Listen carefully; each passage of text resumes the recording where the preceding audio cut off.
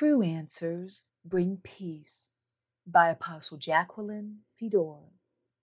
Some of our readers have asked, why, when I am trying so hard to walk righteously, be pleasing to the Lord, do bad things happen to me?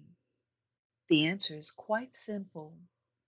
God is not a Santa Claus that rewards good little boys and girls with presents and wonderful things, and bad little boys and girls with bad things.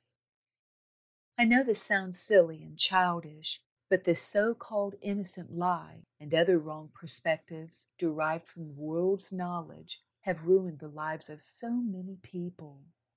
They, now as grown people, feel they should be rewarded for their good behavior by God, as well as the people around them.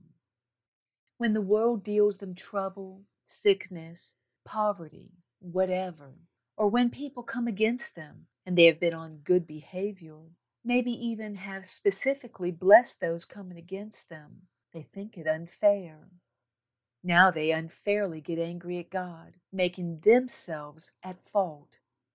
They arrived at this wrong conclusion because they have failed to see this world and its people do not belong to God. It is imperative we understand this fact. It is founded and owned by his archenemy, Satan, and run by a people that love the world and all it stands for. They are disobedient and rebellious ones that do not study Scripture enough to know God's will, but instead follow the thoughts fed into their minds by the world's devices and literature. The end result, they bear the fruit of Satan's mind and are conformed to the world. Romans chapter 12 verse 2 warns us, "And do not be conformed to this world, but be transformed by the renewing of your mind, that you may prove what is that good and acceptable and perfect will of God." So I ask you, who really is in the wrong? Who truly instigated your problems? Satan cleverly offered knowledge to man designed to fulfill his own personal aspirations, and man readily accepted it. Not God's fault. Unfortunately, God and his people are blamed for the world's problems, when in reality they are caused by the lies that have been taught to the world's people from childhood. Bottom line, parents that have rewarded their children's good behavior with toys, candy, and the like did them no favors. They should have been taught to give their very best effort at all times, simply because they love and respect their parents or those in authority over them. Our good works should never be for reward, thus preparing us for our walk with God.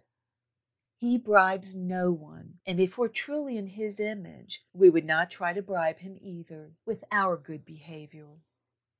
We must see and understand the universal picture if we want to fully comprehend the crux of things. To begin with, there is a huge supernatural battle going on because Satan had the audacity to challenge God for his sovereignty. Isaiah chapter 14 verses 12 through 14 shows us this challenge. "How you are fallen from heaven, O Lucifer, also known as Satan or the devil, son of the morning, how you're cut down to the ground, you who weakened the nations, through his false doctrine and lies. For you have said in your heart, I will ascend into heaven, I will exalt my throne above the stars of God. I will also sit on the mount of the congregation on the farthest sides of the north, to rule God's people, or attempt to. I will ascend above the heights of the clouds.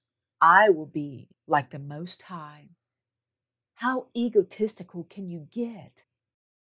A timeline was established by Father in order for Satan to prove or disprove his ability to defeat him and make good his decree.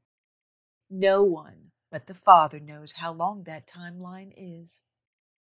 Matthew chapter 24 verse 36 tells us, "But of that day and hour no one knows, not even the angels of heaven, but my Father only." Meanwhile, the world belongs to Satan, along with the race of people he has confiscated from the Lord and altered to his taste and specifications. Eve chose this lower realm with its perverted knowledge and the wisdom of Satan over God's will, wisdom, and law. We were created with a free will. It was our right to choose, but we so dumbly abused this privilege. Unfortunately, humanity sold themselves to God's enemy and lost ownership of everything lovingly given to them by Father God at creation.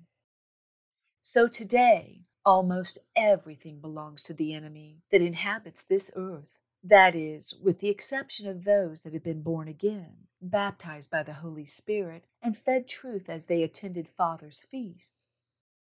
Even those who fit this category, however, if not avid lovers of truth, are in danger of stunting their spiritual growth and being repossessed by the enemy, creating a new race of Esau's. Esau, Isaac's firstborn, gave up his birthright to his brother Jacob to satisfy carnal pleasure. He loved food more than his godly inheritance.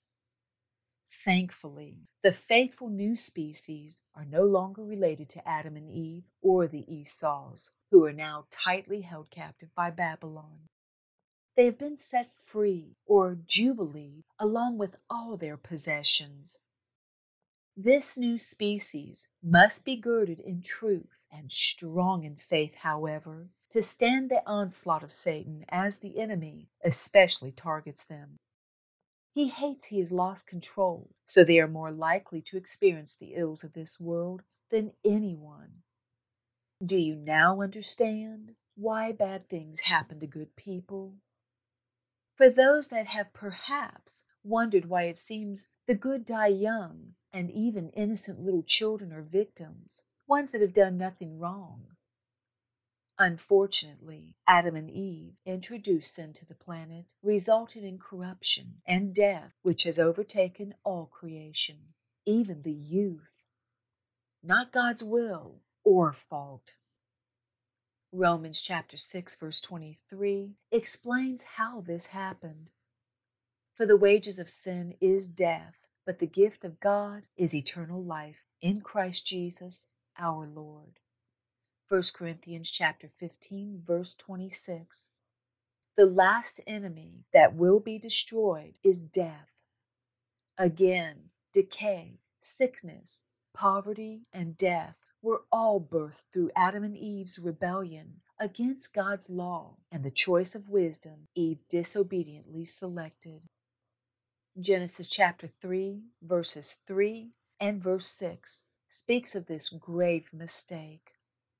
But of the fruit of the enemy's lies, of the tree of good and evil, Satan, which is in the midst of the garden, God has said, "You shall not eat it, nor shall you touch it, lest you die." That is very plain instruction. So when the woman saw that the tree was good for food, food for thought, that it was pleasant to the eyes, looked good to her, and a tree desirable to make one wise, she was not satisfied with the wisdom Christ had, the tree of life. She took of its fruit and ate. She also gave to her husband with her. She was the first human to feed Satan's lies to others, and he ate. They were both altered by these lies, and their natures and future forever changed. As Scripture says, an evil tree cannot bear good fruit. So the fruit of Satan's wisdom resulted in death. Now everyone is exposed to his wisdom, both the righteous and the wicked, during this time, delegated to Satan and his army of evil spirits. He makes very sure those that love God are exposed to his wisdom and knowledge and thoroughly taught the understanding of them through the world's educational systems.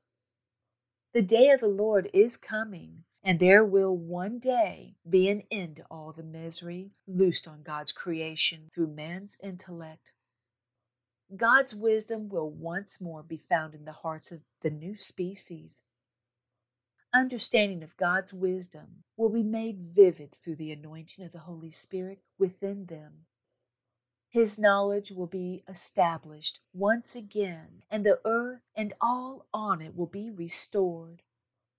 In other words, all that are not owned by the enemy and have set themselves aside to God and His kingdom will be clothed in robes of incorruption and immortality.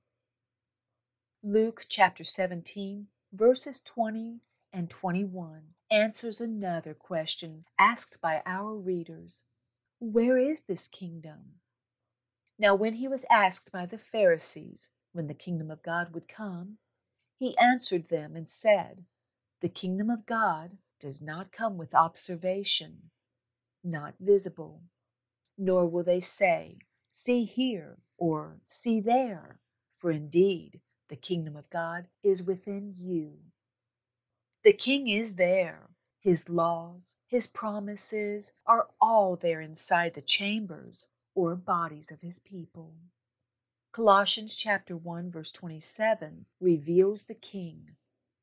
To them God willed to make known what are the riches of the glory of this mystery among the Gentiles, which is Christ in you, the King, the hope of glory. Hebrews chapter 8 verse 10 reveals His laws. For this is the covenant that I will make with the house of Israel after those days, the seventh-day church, says the Lord. I will put my laws in their mind and write them on their hearts, and I will be their God, and they shall be my people. Galatians chapter 3, verses 27 and 29 reveals the new species born through Jesus and their right to the promises of God. For as many of you as were baptized into Christ have put on Christ. He is our armor. And if you are Christ's, then you are Abraham's seed, the father of Israel, and heirs according to the promise. This is how we become the Israel God's promises are made to. Not nationality, gender, color of skin, etc., but through being born again into God's household and family. Luke chapter 12 verse 32 reveals the kingdom. Do not fear, little flock, for it is your Father's good pleasure to give you the kingdom. Next question. When will the kingdom be restored physically to the earth? Answer. We by now know only the Father knows the exact time, but we do know it won't happen until the vessels that harbor the kingdom within unite and form the body of Christ. Only then can life and power be appointed to the body. The works Yeshua or Jesus did while on earth as one body will be nothing compared to what He will do through the many members that will make up this end-time body He will restore things through. Romans chapter 12, verses 4 and 5. For as we have many members, God's people, in one body, make Christ's body, but all the members do not have the same function. He can perform miraculous things through the many faceted members that make His body. So we, being many, are one body in Christ and individually members of one another. When will all this begin to happen? Daniel chapter 12 verses 6 and 7 gives us the answer to that one as he speculates on the end times. And one said to the man clothed in linen, who was above the waters of the river, how long shall the fulfillment of these wonders be? Then I heard the man clothed in linen, who is above the waters of the river, when he held up his right hand and his left hand to heaven, and swore by Him who lives forever, that it shall be for a time, times and a half a time. And when the power of the holy people has been completely shattered, all these things shall be finished, only when the power of the holy people has been completely shattered. You see, mankind is in this time frame for the very same reason Satan is, to prove to himself that he cannot exist without God, and mankind too cannot be as God. Remember, that is what Satan promised Eve. Genesis chapter 3, verse 5. For God knows that in the day that you eat of it, your eyes will be opened, and you will be like God, knowing good and evil. There is one God. There must be a reckoning between God and man, a complete understanding that we are nothing without him. Jeremiah chapter 17, verse 5.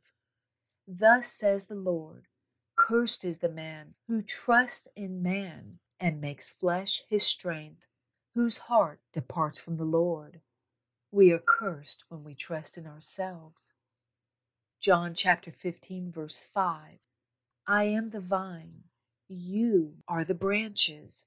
He who abides in me, and I in him, bears much fruit, for without me you can do nothing. Do we see this? We are helpless without him. We evidently must come to the end of ourselves before we will fully understand the world's knowledge is foolishness. We must also concede to the fact our intellect is also based on this foolishness. This is why we do not have the perfect solutions to the world's problems, but God does. So when we feel we are being treated unfairly, or that our prayers are not answered, or when scriptures do not seem to give us the desired results we expected, are we beginning to see why all this could be happening? God's people, at their lowest ebb, when they see their inability to live without Him, their egos completely shattered, as the Word said, will still trust His promises, believe His Word, stand strong for Him, and in doing so, appear as a sign of the end to the world as well. The new species will not be hindered or stopped. They will follow in the footsteps of the Lord. Luke chapter 9, verse 23 explains what that means to follow his footsteps. Then he said to them all, if anyone desires to come after me, let him deny himself and take up his cross daily and follow me. Matthew chapter 27, verse 46 shows us a very lonely aspect of following him. And about the 9th hour, Jesus cried out with a loud voice, saying, Eli, Eli, lama sabachthani? That is, my God, why have you forsaken me? As we can see, there was a time on the cross that Jesus, while in his body, felt rejected, forsaken by God, alone. With every infirmity, disease, and sin plaguing him at that moment, he felt Father had left him. This was a foreshadow of their end-time body of Christ. Between its many members, once again, his body bears all the ills of the world. Each of us has something to bring to the cross on behalf of all creation. As stated before, only the Father knew how long the body then and the body now would be helpless, alone, but the end is near and glorious. Christ, who has already overcome the world and defeated the works of the devil, is in us. He is the resurrected Word of God, and every word we have spoken, prayer we have prayed, and blessings spoken over his people and all creation will come alive through his victory when Father says, time's up. Daniel chapter 7 verse 18 prophesied this promise. It will happen. But the saints of the Most High shall receive the kingdom and possess the kingdom forever, even forever and ever. Is that not a glorious promise? Revelation chapter 7, verses 13 and 14 speaks of the saints. Then one of the elders answered and saying to me, Who are these arrayed in white robes, and where did they come from? And I said to him, Sir, you know. So he said to me, These are the ones who come out of the great tribulation, overcame all the trials the enemy threw at them, and washed their robes, cleansed them in the living waters of truth, and made them white in the blood of the Lamb, repented where they failed, closed their ears to the accusations of the enemy, and stood strong for the Lord. In closing, I hope answering these questions will in some way enhance your walk with the Lord, ease your mind, and bring peace to your heart. James chapter 1 verse 12 is a wonderful scripture for us to close with. Blessed is the man who endures temptation, for when he has been approved, he will receive the crown of life which the Lord has promised to those who love him. Shalom.